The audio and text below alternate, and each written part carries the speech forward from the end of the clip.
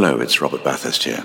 I was one of the first guests on My Time Capsule, and Mike has asked me to tell you that you can now listen to the podcast ad-free by subscribing to Acast Plus.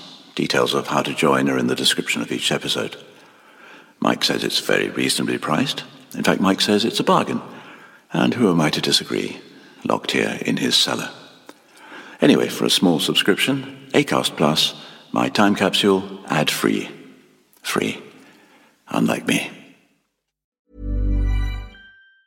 Quality sleep is essential. That's why the Sleep Number Smart Bed is designed for your ever-evolving sleep needs. Need a bed that's firmer or softer on either side? Helps you sleep at a comfortable temperature? Sleep Number Smart Beds let you individualize your comfort, so you sleep better together. J.D. Power ranks Sleep Number number 1 in customer satisfaction with mattresses purchased in-store. And now, save 50% on the Sleep Number Limited Edition Smart Bed for a limited time. For J.D. Power 2023 award information, visit jdpower.com/awards. Only at a Sleep Number store or sleepnumber.com.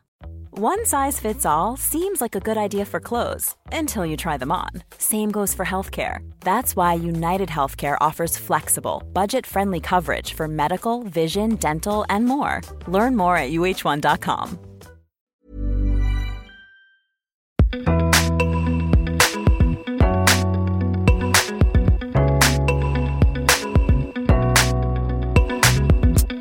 Hello, and welcome once again to My Time Capsule.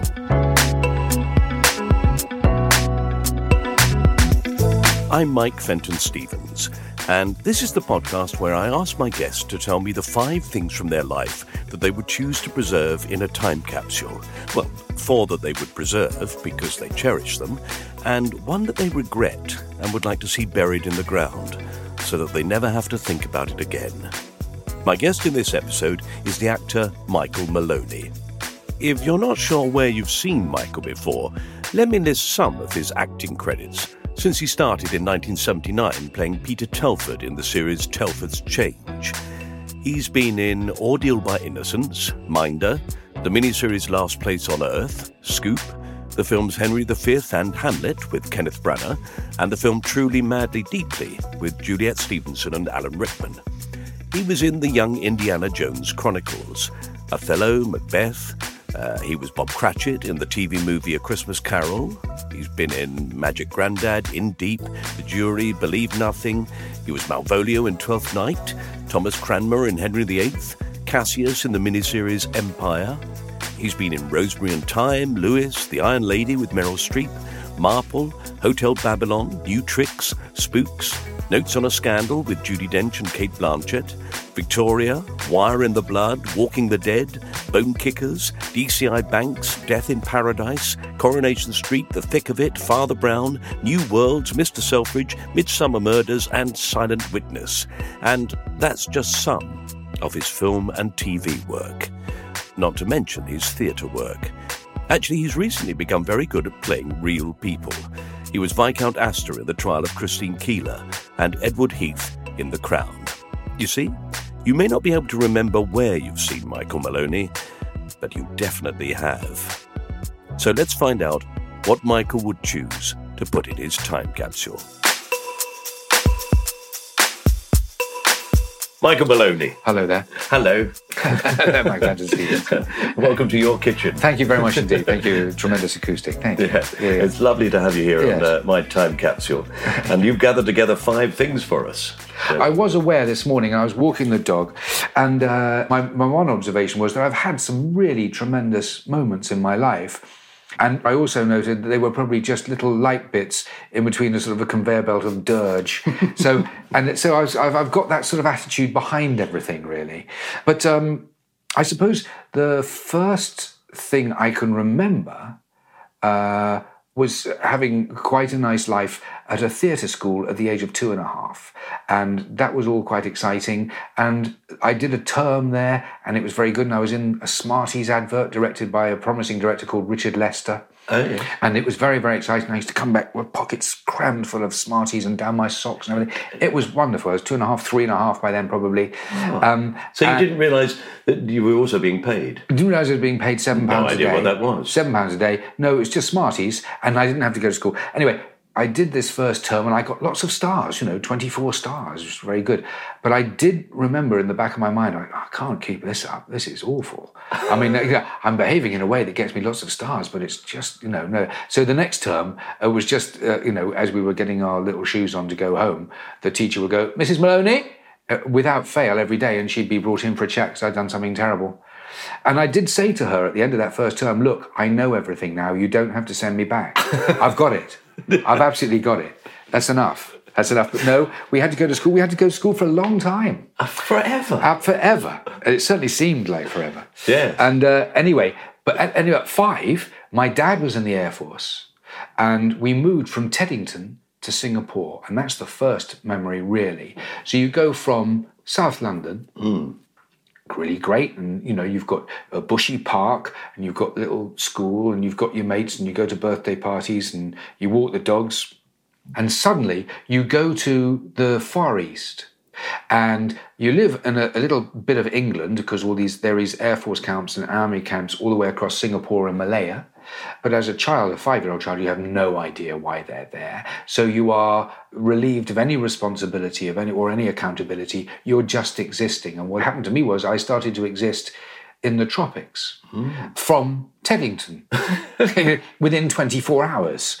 So my main influences were Chinese, Taoist and Buddhist temples and Hinduism, and the two communities of China and India present very much in Singapore, and to a major extent in Malaya as well, but also there were Malaysians as well. So, but that was an exotic country, funnily enough, for 8 miles away, and Singapore it was. And there I was on this RAF camp where it was too hot to go to school in the afternoon, so we go from 9 till 12 every day working at school, and then in the afternoon go to the beach or go swimming, or in the monsoons go tadpoling, and have this fantastically safe childhood, extraordinary childhood.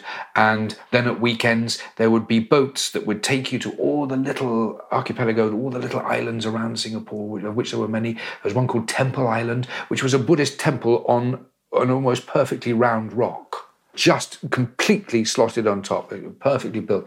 Or Shell Island, which was just covered in shells, cowrie shells, which were extraordinarily shiny shells, and beautiful, beautiful, extraordinary clam shells or what have you. Why do they call it Shell Island? I can't remember now. No. Okay. But anyway, I bought something called shells back in my pocket, and they were lovely, and I still have them in a box somewhere. And so this was a really extraordinary time.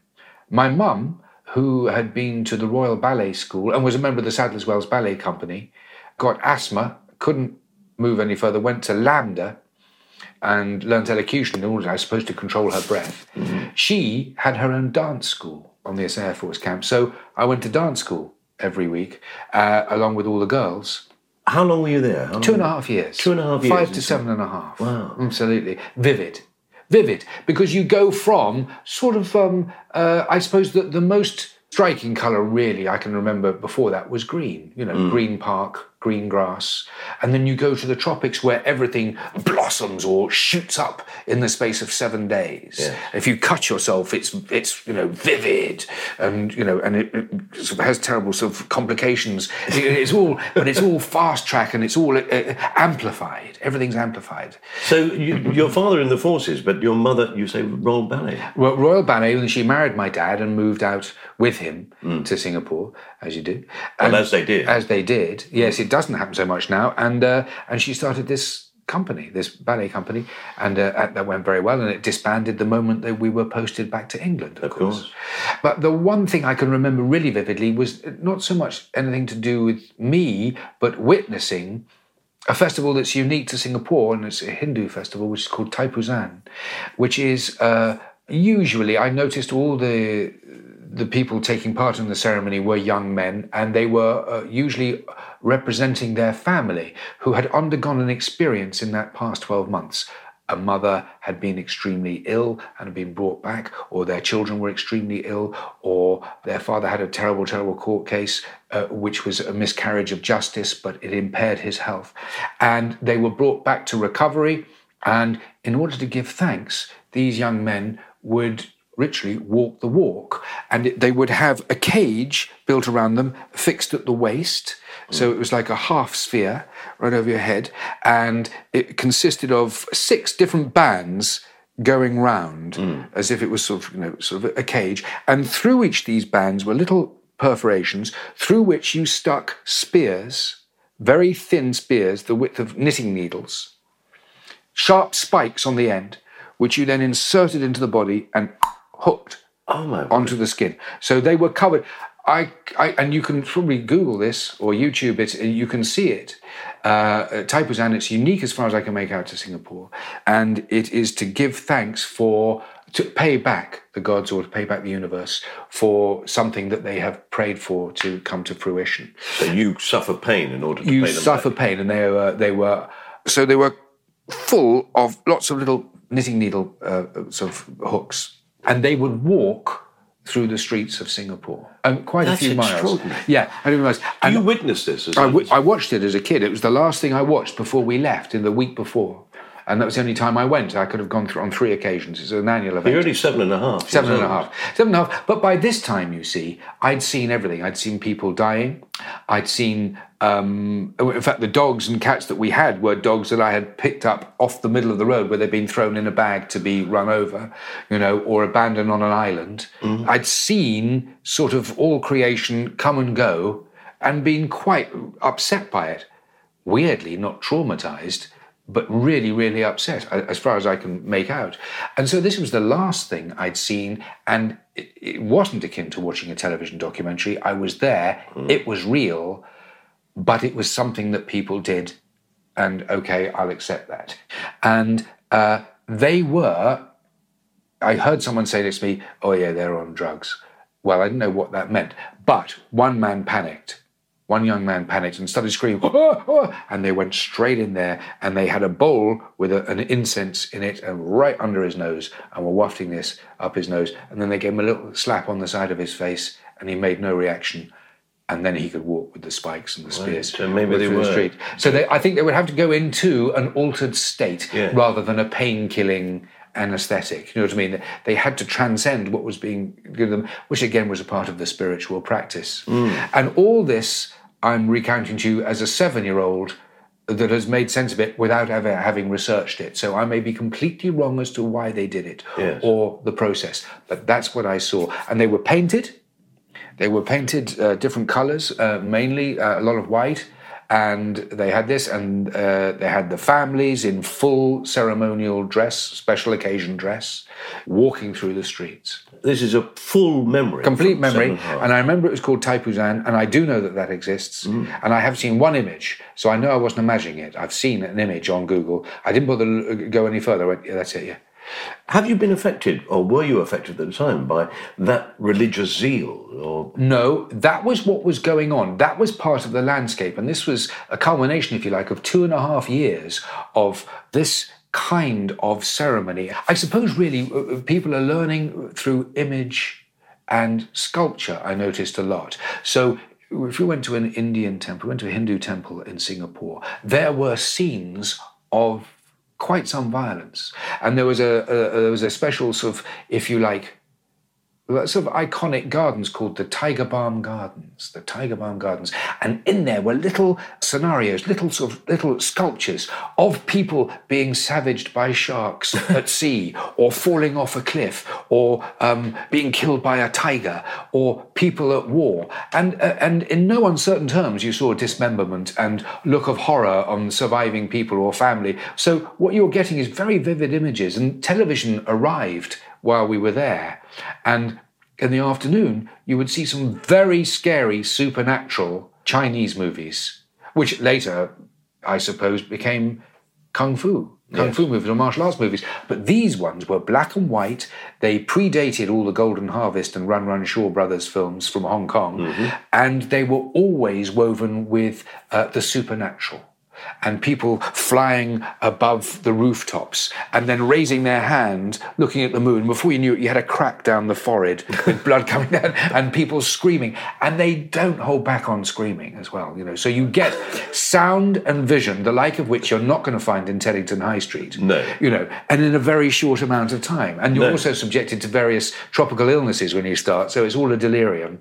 So it was extraordinary. And I had all that. Vivid time. Yeah. And then you come back to the two Ronnies. The two Ronnies, actually Sunday night at the Palladium, I think, was the first show, which was pretty good, actually. I did enjoy it. But you also came back to trauma, because that wasn't traumatic. What was traumatic was my education. My dad was in the Air Force. You're going to move house every 12 to 18 months. Mm-hmm. So one of the simple solutions is to go to a boarding school.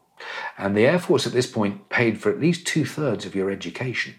Yes. So it wasn't going to kill you. And it was the logical conclusion. So from the age of 7.5, when you came back, they said it's probably best if you go to a boarding school. You're going to boarding school. Wow. And that was the trauma. Because there you go to an establishment where nobody loves you. Truly nobody loves you. You are not a member of a family anymore. But you are hit with a stick. And you are made to pray to God for forgiveness for being a bad person, even though what you might have done would have been talked after the bell at supper, or could I borrow you a hymn book in the chapel? No one said you could talk, And or laughed at a joke. Laughed at a God joke. forbid. Absolutely. Any spirit, anybody's high spirit. And I used to be beaten with a broken billiard cue or a pool cue, as most people would refer to it. And that hurt. And then you'd have to say thank you. And as I say, no one loved you, and there were 140 of us between the age of 7 and 13, and it must be quite an uncontrollable body of people. Mm-hmm. So there was a lot of screaming, a lot of shouting, and no one to turn to for reassurance. Just for someone to say, listen, honestly, we've got to get you to shut up in some way. Don't worry about it. He's just shouting. This was real. That was more real than the Taipuzan that I saw 3 months earlier. I'm sure. Yeah, or, Well, I'm going to definitely take the vivid. Let's go vivid. Let's go vivid. I like the image of you collecting shells on Shell Island. Oh, yes. Would that bring everything back to you? Absolutely. What was she? Yeah, no, absolutely. This ceremony is extraordinary, but I really don't want to put that into the time capsule. No, okay. And for you to have to look at that again. No. I think you're not going to forget that. No, you're definitely not going to forget If we're going to go for something happy, then absolutely. I think you collecting shells on Shell Island. Shell Island, absolutely. Put that on there. And but I have to say that I can't think of anything more awful than a poor little 7-year-old child who's had this wonderful, vivid time. Yes. Being sent to these places. It's extraordinary that these places were allowed to set up. Still going. And still going. Still going. I started in 1965 in one of those establishments, and there was still a British Empire, very much a British Empire, and we were, now in retrospect, we were being trained to run that empire. Mm-hmm. Okay, so that means that you have the sensitivity, potentially, to be beaten out of you. You have the compassion to be beaten out of you, so that you can take life at the drop of a hat in future in foreign countries. Yes. It's as simple as that. And feel no qualms about applying the same punishment to the people who deserve it abroad. Absolutely, Queen and country. Mm-hmm. That's how it works. Of course, by 1970, there wasn't that much, and in the following, but 70 to 75 especially, there was even less of an empire, and then you're left with probably 400,000 people with psychosis walking around. What am I going to do? Walking around England, running the country. Well, I can't think what you mean. But I had to play Edward Heath recently for The Crown, and he was just a young man who was taken into the war. And had seen the lot and gone, right, well, that decisions have to be made. Yes. And that's how they learned to make decisions, was through traumatic violence in the interests of self-preservation, collective self-preservation. It's hard to explain to people the world of corporal punishment, isn't it? Yeah. And there are many people who would bring it back. Oh, yeah. I think quite often people who didn't experience it. Yes, absolutely. And, you won't do it again. Although they were full of wonder at people who it did not affect. It didn't seem to hurt them. No. And they were carrying on doing it. And they found it funny. Badge of pride, almost. Yeah. But some kids were absolutely terrified, lived within the shadow of the stick. Yes. And were you one of those? Yeah, I was one of those. One of those. Me too. Yeah. It's quite something, isn't it? And I met a long time later, I met a boy who I was at an older school with, and we were both in our 20s and he had 5 nervous breakdowns and was a tube train evangelist. So he'd go up and down the Northern Line preaching, the merits Salvation. of Jesus Christ, our Lord, ready to go at any moment, ready to collapse at any moment. You know what I mean? Lord. Yeah, So yeah. did you suggest perhaps putting a cage around yourself and lots of knitting needles? Honestly, I said, try this. Try this. Try this this. works. Come round my house. I've got something you can sniff. And yeah. Oh, poor man. Yeah. So it's quite extraordinary. And it's about being isolated from love and then refashioned. It's funny that people still persist in sending their children to schools like that, even if they had a terribly traumatic time there themselves. There must be something. It must be along the lines of, I won more than I lost by having this experience. Yes. And look at me now. I'm a doctor. And I live in a very large house and I've got lots of money. Exactly. And that's what I want for my child. That's right. So the question of happiness Yes. is not as important as wealth and a large house Exactly. and good holidays. We're going to be okay. Also, they must forget. They must put it so far down that it governs them, it runs them to a certain extent. But what comes out, again, is more beneficial than negative. Yes. I think. Yeah. But it's all there. I don't quite understand. Were there any it. particular teachers at your school that you really loathed, or were they just all loathsome? No, they weren't all loathsome. No. There was incredibly inspiring teachers, really inspiring teachers. Always the English and drama teachers. They were very, really very encouraging, or whatever it is they had to say, I could take to. So that's all right. But the other stuff, the gatekeepers, if you like, were pretty scary. Pretty scary. But there was, there was a PT teacher who'd been at the Battle of the River Plate, in the Navy, and he wasn't short of giving you a major clip round the ear, usually with a bunch of keys stuck in the palm of the hands. Like that. But he was probably the most liked because there was something about it. It was weirdly by the time I graduated at 13 from that experience, there was something completely understandable about what he was doing. Yes. It was the ones that were conducting sort of psychological shaming, if you like, for being what you were. Yes. And it wouldn't have to be too remarkable. It would just have to be something that strayed from the rules. Yes. And and there were kids. There were kids that were brought up into the front of everybody else at assembly and beaten, but beaten slowly, with jokes in between. Yes. And then depending on how secure you were probably encouraged to laugh at this child being beaten. Of course. It's a really odd stuff. And most people, if I was to get a room full of, say, 20 people, contemporaries from that thing, I would say, and do you remember when so-and-so had his trousers taken down and was beaten slowly and we all had to laugh? And some of them won't remember. And some of them won't have remembered until that point I reminded them. Really? Yeah, most of them might have. And they pushed it so far down. Gone. Yes. It's not a milestone in their life as far as they're concerned. But for you, that is, isn't it? It is, and I think it really was brought home by having got divorced and worrying about our daughter and her being abandoned in much the same manner that I was, but in different circumstances. And then it brings the whole lot flooding back. Yes, you reevaluate your life. Exactly. Yes. Yeah.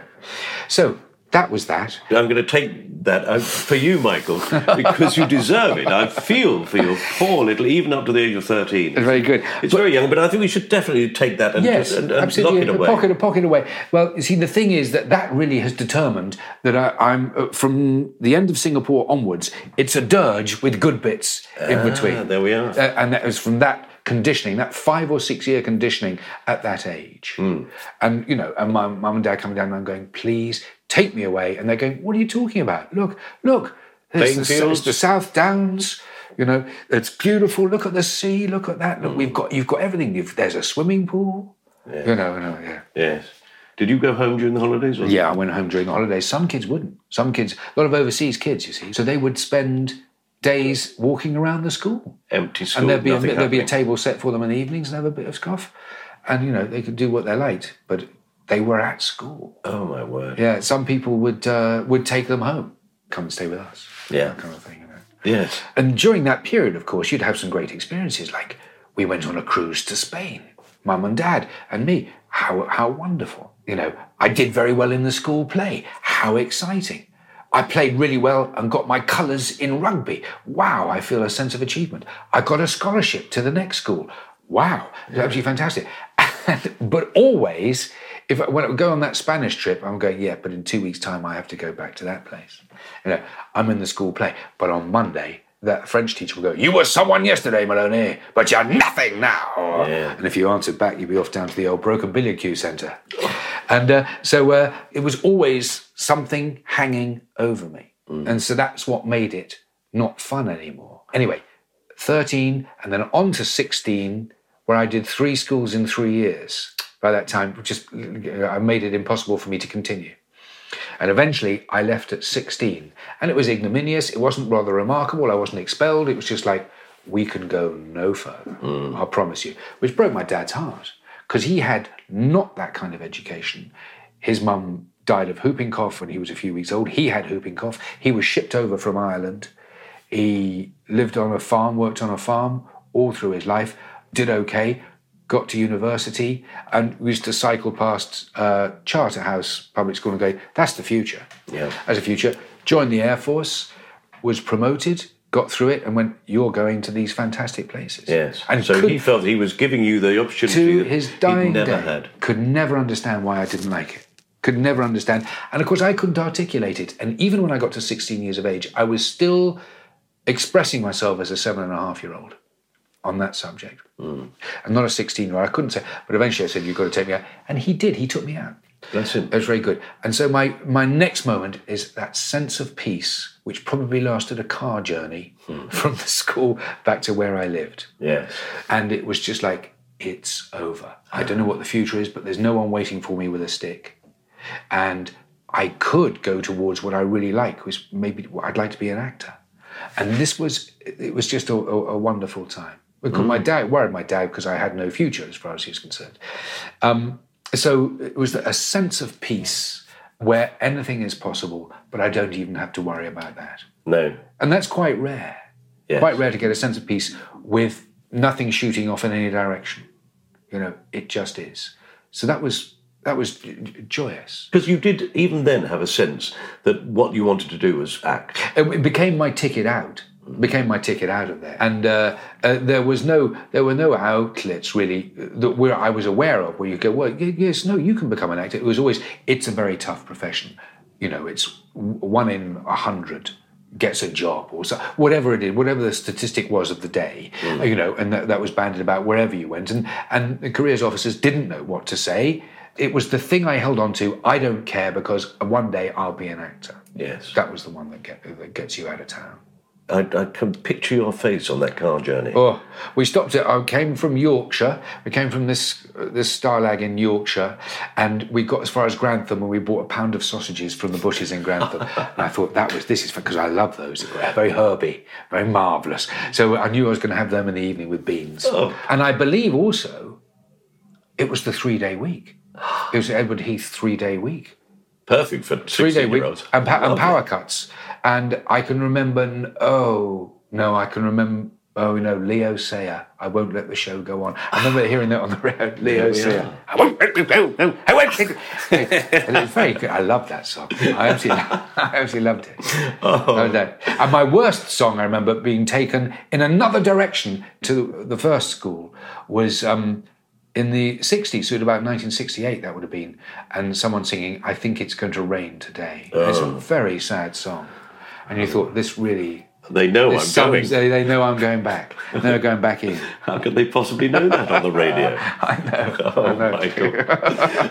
I've got Leo Sayer singing in the background. You're sitting on that seat in the back of your father's Morris Oxford. Oh, yeah, that's right, yeah. What was it? It was actually a Morris Traveller, half-timbered car. Good guess. Shakespearean car. Lovely. Absolutely, yeah. Half-timbered. Yes, there you are, sitting in the back. Yeah. Leo Sayer playing on the radio. Leo Sayer playing one of the shows. Rain hitting the window, but your face has got that... Oh, it's all over. Almost a smirk. It's all over. Yeah. Oh, it's fantastic. Fantastic. In it goes. Okay, we're going to take a short break here for some adverts. We'll be back with you in a moment. One size fits all seemed like a good idea for clothes. Nice dress. It's a t-shirt. Until you tried it on. Same goes for your healthcare. That's why United Healthcare offers a variety of flexible, budget-friendly coverage for medical, vision, dental, and more. So whether you're between jobs, coming off a parent's plan, or even missed open enrollment, you can find the plan that fits you best. Find out more about United Healthcare coverage at uh1.com. That's uh1.com. There's never been a faster or easier way to start your weight loss journey than with PlushCare. PlushCare accepts most insurance plans and gives you online access to board-certified physicians who can prescribe FDA-approved weight loss medications like Wegovy and Zepbound for those who qualify.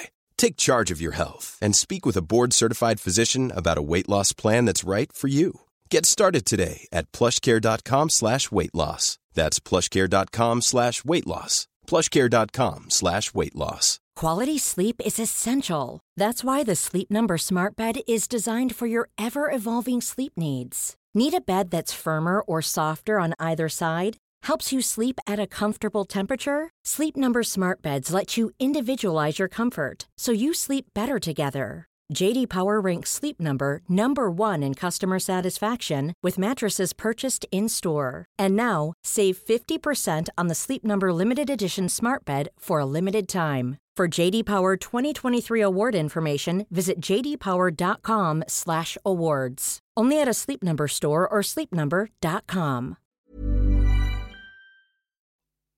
Welcome back. Right, let's find out what else Michael Maloney would like to put into his time capsule. So that's 3, isn't it? So then number 4 was something quite interesting. It was a bit tough, but I still see the stage manager around here, he lives around here, called Chris Heron. My dad would eventually move to an Air Force base called RAF Abingdon outside Oxford. Mm-hmm. And I got a job in the town at Howard de Wyndham's New Theatre, the New Theatre Oxford. And I became a stagehand. I was what's known as third dayman, and for some reason they believed that I had previous experience. Of course, I didn't. And I'd come as an acting ASM from a theatre called the Little Theatre in St Martin's Lane, which is on the top. And I just said, yeah, this person referred me to you. And they went, oh, yeah, you know it? Yeah, come on in. So I came in, and I was a dayman, and I knew nothing about it. But there I was. And on the Monday morning, at 9 o'clock, all these Pantechnicons turned up, these trucks, 14-ton trucks turned up, and we did what's known as the get-in, which we get in all the equipment for a rock concert. And it's a big theatre, the New Theatre. The big theatre, a 1,500-seater theatre. It's fantastic. It's got the biggest revolving stage in Great Britain, although they may have taken that away in the refurbs. It was an amazing place. They had a huge ramp from the get-in back door. It goes up, all the shutters go up. A huge ramp was put in 1934 to allow the elephants to come in for the panto. And it was still used to drag in all this, the stack of speakers, bring in the stack. And I had a granny coat on, a fur coat with puff sleeves and clogs. and I was part of the get-in. And it was an up-and-coming group called Queen. And we set up all their equipment, and in the evening, they did this concert. And it was a year before Bohemian Rhapsody. So they were really up and coming. And I was sweeping the stage and watching them do it, and they come in 40 minutes before the concert to do a sound check, and they worked out a song in that 40 minutes. No. Yeah. And I talked to someone, I said, did you see that? And went, yeah, I reckon that's how it happens most of the time. Once you're on tour, they're coming up with stuff. The only time you actually meet and do anything is for the sound check, and they knock up another song. But knock up is an exaggeration. They've been thinking about it for a long time, and that's when it comes together. That's when they practice it. That's it. That's when they're doing their songs. You don't have to remember what it was. No, I don't know at all. And I don't know if it was anything momentous or if it was ever used. Whether they were recording Absolutely. it or not. You may have seen the only performance of that song. I may have done. It was pretty remarkable. I have 3 drumsticks from the drummer from Queen from that night, which I found. Roger Taylor. Yeah, Roger Taylor, which I found in a suitcase last week, and I have on my desk. So you recognised their potential at that point? Well, they were on Old Grey Whistle Test already, and they may have done Top of the Pops. So I knew, and when you make a 1,500-seater, you're well on your way. Yes. And you're not doing arenas, but you're either on the step up or the step back. And they were definitely going places. And there I was, I'd done the get-in, I put me fur coat back on and me clogs, just in me clogs. And they went, right, Michael, tonight we need you to go up to the upper circle and you've got to be a bouncer. So I'm 16. I'm 16. You must have looked terrifying. I was terrifying. I'm 16 and I'm 5'4". I grew another 3 inches while at drama school, but I was 5'4" in me granny puff sleeves and me clogs. And I'm a bouncer on the top floor, and lo and behold, it got very excitable up there. And a couple of huge blokes got up and started dancing in the aisles. And I had to go and say, "Excuse me, please, can you sit down?" And they went, "Fuck off." And I went, "Absolutely." I went back and stood at the back. And that was my experience as a bouncer. But during the next 6 months, I was a bouncer in many areas of that theatre, for the Bay City Rollers, the Faces. I was always on security somewhere after we'd done the get in, and then we go back to the get out. And I saw all sorts of people. Uriah Heep, and then Russ Conway, or who was the woman that used to sing "Walk On By"? Walk on by. Dionne Warwick. Dionne Warwick. But you name them, they came round. Everybody came round. Don McLean with American Pie. Neil Sedaka. It was extraordinary, the people that came. Steel Ice Band. Marvellous. Which year would this have been? So again, that would have been 74 to 75. November the 2nd.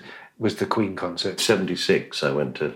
Did you? Did you do? Well, you know, the I would have missed Queen. Oh, yeah, you would have missed. Well, they would have come back. And Christmas 75 was Bohemian Rhapsody. And by that time, they were onto the Wembley Arena or the conference or whatever it is.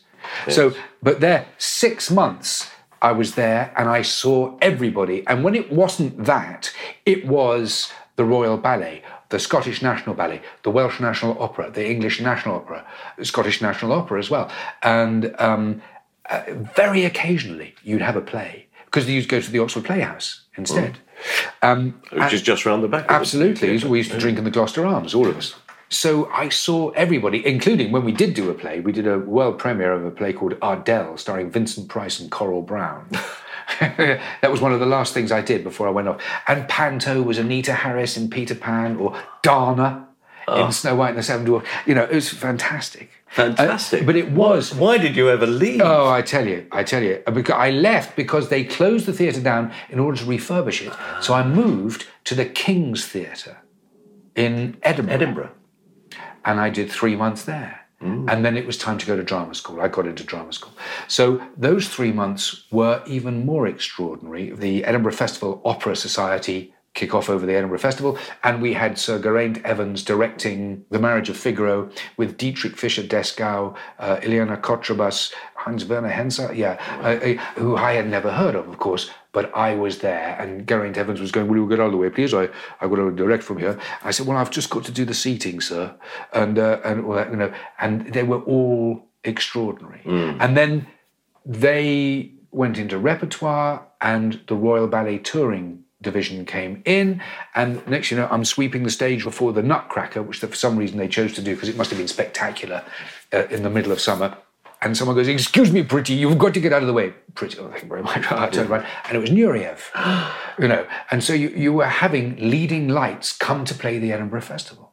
Wow. Extraordinary festival. He was charming, and he was so nice, and I chatted to him quite a bit. And so... Well, he thought you were pretty. He thought I was pretty. And I had a Dirk Bogarde T-shirt on with studs, little diamonds, where he had like an eel cane on. Anyway, so this was an extraordinary time and hilarious. And really was, the world was my oyster. And God, you must have been fit. Get in, get out, and all-nighters, doing all-nighters, or at least working till 3 or 4 a.m. getting the stuff out, especially the theatre shows, especially the ballet shows, and everything coming off bars, hanging bars, and weights and counterweights in the flies, and you know, saw the most extraordinary things. And I fell in love repeatedly with ballet dancers from a distance, you know, because they were all so extraordinary. And you know, the first time it happened to me at the New Theatre Oxford, 9 o'clock, they were in doing their exercises, doing work at the bar, and they rehearsed all day until 5:30, and then they did a show, and they did that every day. And sometimes it didn't look as though they were eating much food and smoking a lot, but it was an incredible. It's not, you know, it's an athletic pastime. Yeah, it's definitely athleticism, and they are extraordinary, incredibly strong, and a tough life, I think. Yes. Yeah. Dancing is, without a doubt, Yeah. you have to be completely dedicated to Absolutely. it. You can sort of pick up acting and do it and then go to the pub. Yeah, exactly. Whereas, Yeah. you can't do that with dancing No. or opera. No.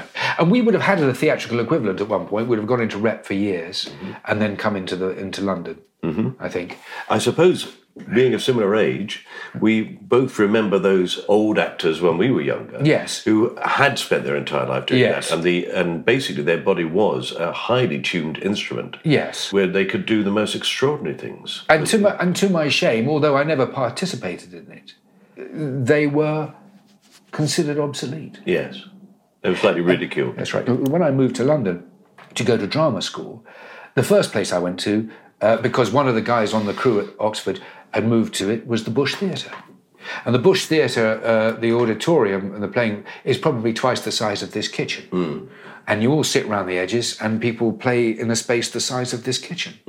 And people are talking to each other for the first time. And they're talking in a language that is not dissimilar to how you would be talking if we were making supper in here. There's nothing theatrical about it. And it was in response to a dynasty of acting, if you like, or an era of acting that had found itself without an audience and without any sense of reality. Yes. And we were going into reality. And then you had a new wave of young director going to the major institutions and going, you're not really serious, you're going to act like that, are you? But this stagehand pocket of time, again, a very exciting, all this entertainment, doing what the hell you like, and really being in the rearguard, really, of prog rock. Yes. The prog rock years, which seem to be very sort of pioneering, middle-class pioneering. But we're going to take that glorious time of you working backstage. I say, yeah, especially me with a broom and Nureyev's arm around my shoulder. Oh, yes. Very, very good. You pretty thing. Hello, pretty. Hello, pretty. Hello, pretty. That's very it. happy. So that's it. So we're left with one other thing that we need to Okay, do. Is that it? Okay, right. Okay, well, actually, then, it's another little golden orchid out of the dung heap. Yes. Later on. It's all going very well. 1987. I've just finished playing Peer Gynt for the Cambridge Theatre Company. I've been round the country, and it's gone quite well. Not brilliantly, but it's gone quite well. Then I'm at the Royal Court, and I'm doing a play called Built on Sand by a writer called Daniel Mornin. It's great. It's theatre upstairs. It's got a lot of very good actors in it. We're doing some very worthy stuff. Very, very worthy stuff. So on the whole, the outlook is gruelling for the future of the country, because that's the kind of theatre we're in. Whether it was gruelling or not is immaterial. That's where we are. And, there's no hope for any of us, but we're going to fight on, brothers and sisters. And then weirdly, one evening on a Saturday night, these people come in, they're all watching it, and they're a bit hot, and they start sitting on the stairs. And then one of them comes down the side of the stairs and sits very, very close to the stage and sort of leans on the stage and has a look and all that. And I said, well, there you go. That's what we do here in London. That's okay, fair enough. End of show, end of thing, didn't hear anything about. Monday morning, I get a phone call and said, 2 people came in and saw you in a show last night, on Saturday night, and they'd be really interested in you just screen testing for their film. So, yeah, okay. So I went along to the Cadogan Hotel, and there were these 2 Italians. One was called Fiorella Infascelli. There were 3, in fact. Fiorella Infascelli, another chap called Vanni Riccotini, and another one called Adriana Apra. And they were doing a film called The Mask, or La Maschera. And they said, look, just do an audition. Do whatever you like. And I was a bit freaked out because we'd had a major rap party for finishing the show. I was a bit fragile. But anyway, I did what I had to do. And they went, okay, great. Thank you very much indeed. I'm going to do that. And then that afternoon, I got a phone call saying, look, they'd like you to play the lead in this film in Rome. And I said, but look, I'm in the running for another play at the Royal Court Theatre upstairs, and this is about King's Cross. and I'm in with a shout, and I think I really should do this show. And they said, look, I tell you what, you can agree to take that play if they offer it to you, but just go out on Friday. Go out. So I went out on Friday. Vanni Riccotini met me at the airport. We had an espresso, which I hadn't had ever before, an espresso, and the thing is, yes, we must have a little thing. And then we got in a tiny little Fiat and bombed at X 100 miles an hour up the motorway to Porto Ercole, which is where Caravaggio eventually died on the beach in Tuscany. And we stayed in a private house on a hill overlooking the entire bay. And he said, and this is who you're going to be working with. And it was a very promising young actress called Helena Bonham Carter suddenly materialised. And we got back in the Fiat and went down to the Porto Ercole, to the most fantastic restaurant in town, and had a most fantastic evening with wine. And it was my birthday. It was my 30th birthday. And they brought sort of a huge bowl with 31 different kinds of Italian ice cream and a candle in the middle and welcome. And the next day we went back up to the house. We stayed in the house and we rehearsed this script. And then we went for fittings. And we went back home a month later. Flew out to Rome, and I had my own apartment given to me in the middle of Rome, And Helena was in the Campo di Fiori, which is the flower market nearby, in some 17th century apartment as well. She'd just done one project before, which was, Room with a View. Yes. And everybody knew her in Rome, knew her. And also she'd done Lady Jane Grey, the film, I think.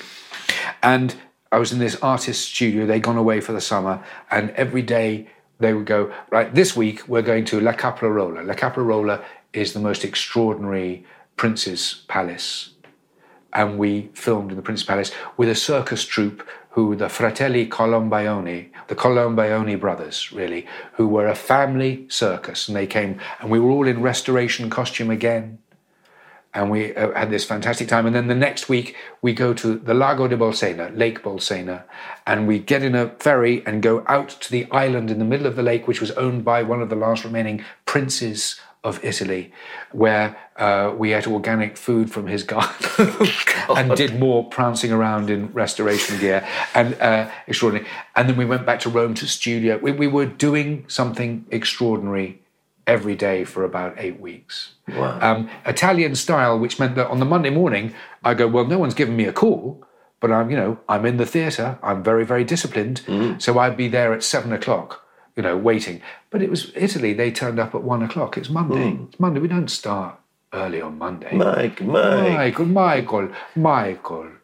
And I had the most unbelievable time. So going from King's Cross, plays about King's Cross, to... I bet you regretted giving that up. Oh, I really did. It preyed on me. And literally, one of my agents actually virtually had to crowbar me onto the plane. Literally, go. You will go now. Where's your passport? You will go. Yeah, absolute idiot. And I had this extraordinary time. It was my own renaissance for, I think I did 3 or 4 months there, 8 of which were filming.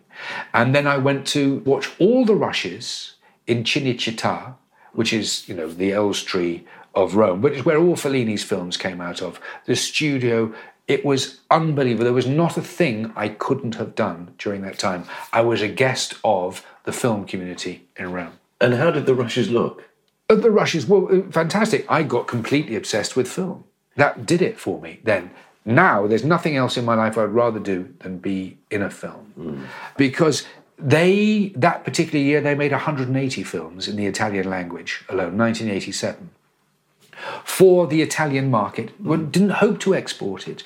And people came in droves to see their films. Yes. And France, it's subsidised, but exactly the same. The French film industry is massive, and there has to be an art house cinema in every town, and it's supported.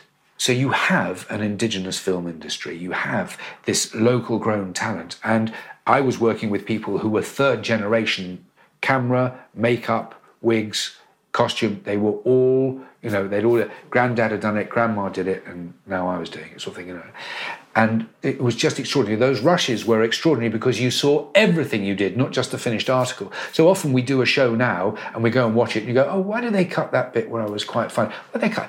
But you watched everything before, the middle, and after of what you did. And you saw what worked. Yes. And you saw what you could use. And you could see how to use the camera.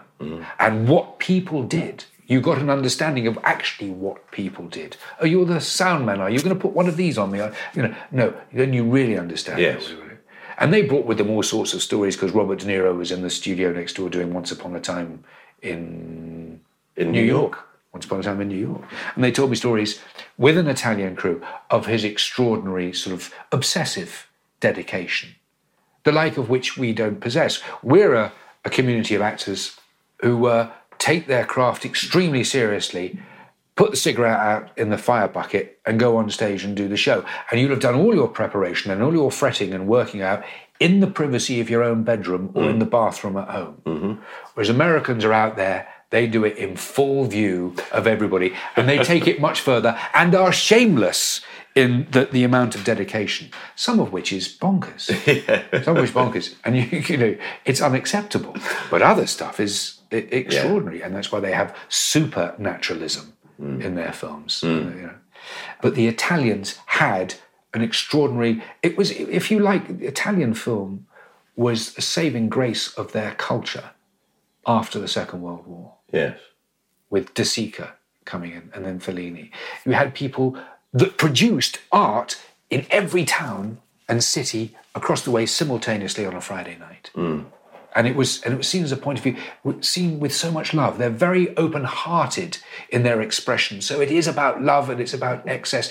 And in a way, it's a Mediterranean country. It feels tropical. It's a bit like a return to Singapore, where everything blossoms, everything grows, and everything is in Technicolor. Yes. And it really is a colour, the like of which we couldn't reproduce at Denham Studios in the 50s and 60s. No. We had something else. We still had language, even in film. But they had spectacle. And often using people from the facilities, so they would have lots of extras. Absolutely, facilities. You just say, count to 10, and we'll dub it in later. Yeah. You know. You say 8, you say 6. And, you know, when I was in the film of Hamlet, starring Mel Gibson, Franco Zeffirelli was the director. And it was much the same. You can imagine, if he was in his own environment, what extraordinary force he would have been. But he was constricted by the style of English Anglo-American storytelling. Yes. He still did a great job, and he's still extraordinary. He's still Franco Zeffirelli, and you can't touch him for it. You know, he's extraordinary.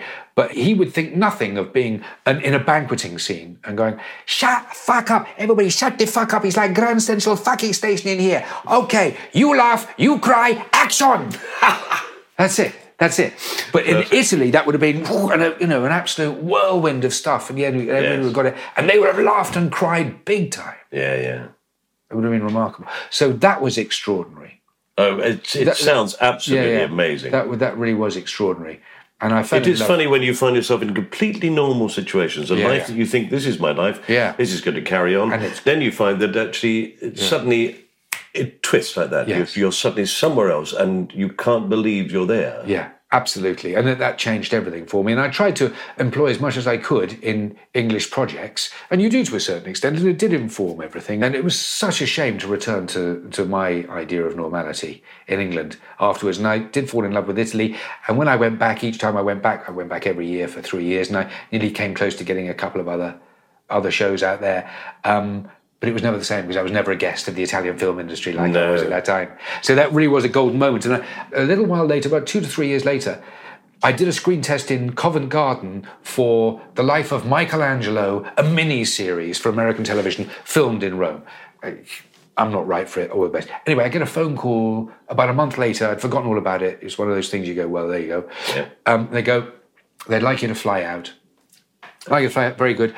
Well, I got someone looking like Burt Lancaster meets me at the airport in a limousine and goes, "Here's $200 spending money. Let's go." You go to the best hotel in Rome. You get put up. The next morning you go and say, "Look, we don't know if you've got the part for certain, but it's looking like it. Here are your costumes. 13 costumes, right up. And at 3 o'clock this afternoon, we'd like to go for a broken nose fitting, please. And at 5 o'clock, we're going to go for a curly wig fitting. Michelangelo's hair. Very good. This is exciting. You're back in Cinecittà. You've got to do one formality. You've learned the scenes that we sent you, right? You've learned those speeches. You've got to do them for the director who's flying in from Los Angeles today, right? This guy coming towards me. I could see him going, "Not this kid. Not this one." Oh, no. And anyway, he said, "Hi, how you doing?" I said, "Fine." He said, "Hi, bit of jet lag?" Sure. So anyway, I'm ready. If you'd like to see me do anything, sure, why don't you give it a go? And so I stand on the set and I've got my little toga on or my little loincloth, whatever it is, and I'm getting very passionate about sculpture and I'm trying to make my hands as big as possible. They're not big hands. And, and he went, "Well, yeah, you had that down, didn't you?" Oh, no. And then he went, "It's great to see you, Mike." And he shook my hand, and over my shoulder he went, "Cancel the appointments." And it's one of those things where you go, I think he's just said cancel the appointments, but I think I've still got the part. You know what I mean? It's like the part of you, I think it's okay. And they took me back and I said, wait a minute, just as I was getting the car, I've just been fired, haven't I? I haven't got the part. They went, "No, Michael, it's not like that at all. Don't worry about it. Don't worry about it. Have a nice evening. Don't worry about it." And they stood there and waved me off, clearly feeling quite compassionate or sorry for me. And that was it. And I had a kip. And when I woke up, I went, "Oh my God, I haven't got the part. This is terrible." And that was it. And that was the end of Italy for certain after that. Yeah. Oh, well, the glorious part of Italy. The glorious part was amazing. We are going to put that. We're going to put that in the time capsule. You can look at that any time you like. So when you did The Crown, yes, did you happen to do any scenes with Helena Bonham Carter? I didn't, but I saw her in the dressing room. I saw her on the makeup truck, and she, she's like a juggernaut. She's extraordinary. It's amazing. And she is very self-possessed. She is generating that work herself. It never fell in her lap. Some things do on the strength of her achievements, but she is forever making sure that she is up for consideration. And also reinventing herself over and over Absolutely. again. Yeah, amazing. Fantastic. Yeah, really amazing. There we are. So, Michael, thank you so much. It was really good fun to talk to you. Absolutely, likewise. And we're going to seal up the time capsule, and there you are. There it is. It's in. Do what you like with it. A little troubling that nothing's happened since 1987, but apart from that, very good. That's all right. There you go. That's nothing. Yeah, good. Thank you. Cheers. Right, cheers.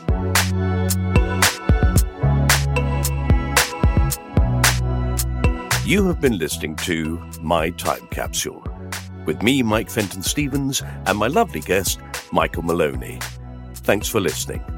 If you'd like to hear more episodes, you can subscribe to this podcast on Acast or wherever you get your podcasts from. And if you discover the opportunity along the way, please do rate the show and leave a review. Thanks. And if you want to follow us, we're on Instagram, Twitter and Facebook. You just search My Time Capsule or @MyTCPod or @FentonStevens. The producer of this podcast was John Fenton-Stevens, and the music was by Past the Peas Music. It was a cast-off production. Hope to see you again soon. Now, where did I leave my knitting? Oh, there it is, hanging on my chest. Only I'll just take that. Oh, that stings. Bye.